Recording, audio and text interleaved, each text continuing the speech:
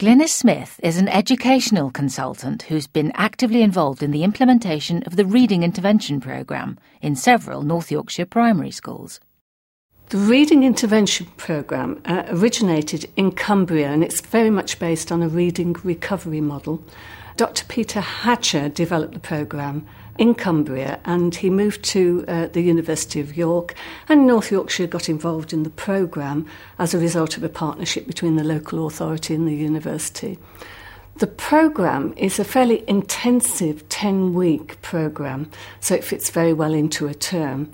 It's very much targeted, hopefully, at younger children, and schools are asked to identify those children who are not making sufficient progress in literacy, who are not gaining literacy skills at Key Stage 1, and to target the programme to those children. So we're looking at very much the lowest 2% of school populations who haven't really got started on reading by the end of Key Stage 1. We have a 4-day training programme for the people who come to deliver the programme. Most of these are teaching assistants. We provide them with a lot of background knowledge, particularly about how children learn to read, about the development of phonological awareness. And many of those teaching assistants, particularly by the end of the training, feel very empowered and a lot more knowledgeable than when they started the training programme.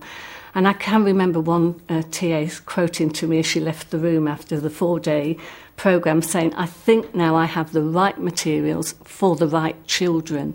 Not only does it give them huge positive feedback because they can see the progress children make very quickly on the programme, but it is something that they have ownership of in schools because it's their programme. They're very much responsible for assessing the children, for delivering the programme to the children, and for supporting often the children back in the classroom where they can see the benefits. It's not directed at any specific disorders, it's just picking up those children who really haven't got started on reading. And schools are accountable for the learning of children, so they are usually tracking children's progress right through foundation stage and identifying those children who aren't making good progress and haven't really started to read and haven't developed their phonology. And reading intervention is basically a programme that brings together reading and phonology, and that's why it is so effective.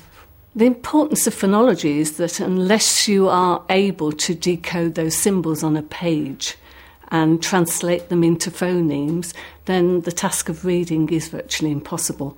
You need to be able to know the structure of the English language in the sense of recognising the letters on the page, making the translation between that letter, the grapheme, and the phonemes, so that children can then blend those phonemes together to make words.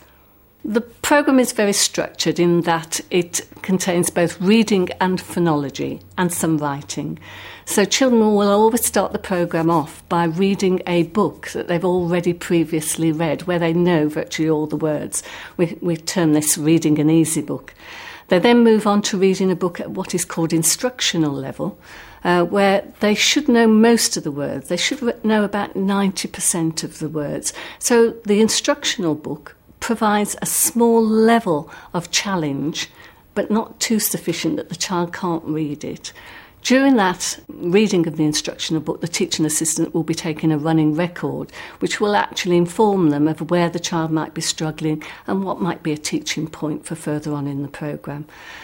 They also then move on to working on phonological activities, including learning sight words, learning new phonemes, blending and segmentation skills, and also doing activities from the book that Peter Hatcher wrote, which is an essential part of the programme, called Sound Linkage.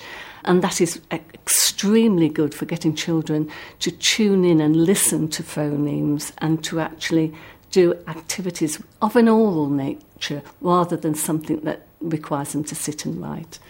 We also ask children to write at some point during the session, and it's usually called writing a sentence, possibly 2 sentences. And at the very end of the session, they then are introduced to a new book, because the book that they have just read at instructional level, hopefully they've read sufficiently well that it's now become an easy book for them. So they get an introduction to a new book. So there's quite a significant amount of reading within the programme and a significant amount of phonology, and there is linkage between the two. I have to say that anecdotally, the children enjoy the programme immensely, and I think it would be hard to actually identify any aspect of the programme that worked better than any other, because the programme gives lots of feedback. It enables children to build their confidence, that children are challenged, but not challenged so that they're out of their comfort zone. And it's small steps of progress. So children do enjoy the programme immensely. In fact, for many of them, the end of the programme is a very difficult moment. One person described it to me a bit like a bereavement, that they've had lots of attention, they've made lots of good progress, and suddenly it comes to an end. So we've had to, in terms of the local authority, look at ways of supporting that child to continue making that progress after the end of the intervention and to actually maintain their self-esteem. The programme has been very successful. In North Yorkshire, we've had very good success. There's sound impact measures that we can look at in terms of reading progress and writing. In 2006-2007, on average, children made 10 months' progress in reading over the 10 weeks of the programme. So it's very much accelerated progress that we're looking for in terms of these children. From the Open University. For more information, go to www.open.ac.uk/use.